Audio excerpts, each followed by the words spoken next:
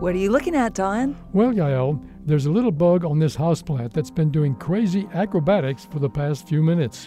I've always wondered how bugs handle being upside down for so long. That's a good question, especially since insects don't have a closed circulatory system like we humans do. Does that help? When we're upside down, doing a handstand, for example, it's what keeps us alive. Our circulatory system responds by making our hearts beat more slowly and making the blood vessels leading to our brains constrict so all our blood doesn't pool there. Since insects have an open circulatory system that works differently, scientists wondered how their bodies dealt with the effects of gravity when they're upside down. They took X-ray images of live grasshoppers to find out.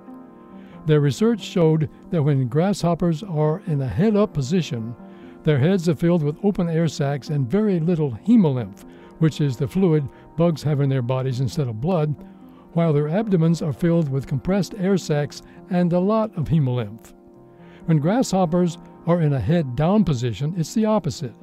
Their heads are filled with hemolymph and compressed air sacs, while their abdomens have very little hemolymph and lots of open air sacs. So how do their bodies cope with all that hemolymph going to their heads? Scientists think there's likely a valve in their bodies that prevents all the hemolymph from pooling in their brains. They also found the upside-down grasshoppers had reduced heart rates and increased ventilation rates, which helped too. Glad to hear they can keep doing all the acrobatics their hearts desire. This moment of science comes from Indiana University. There are thousands more moments of science on our website at amomentofscience.org. I'm Yael Cassander. And I'm Don Glass.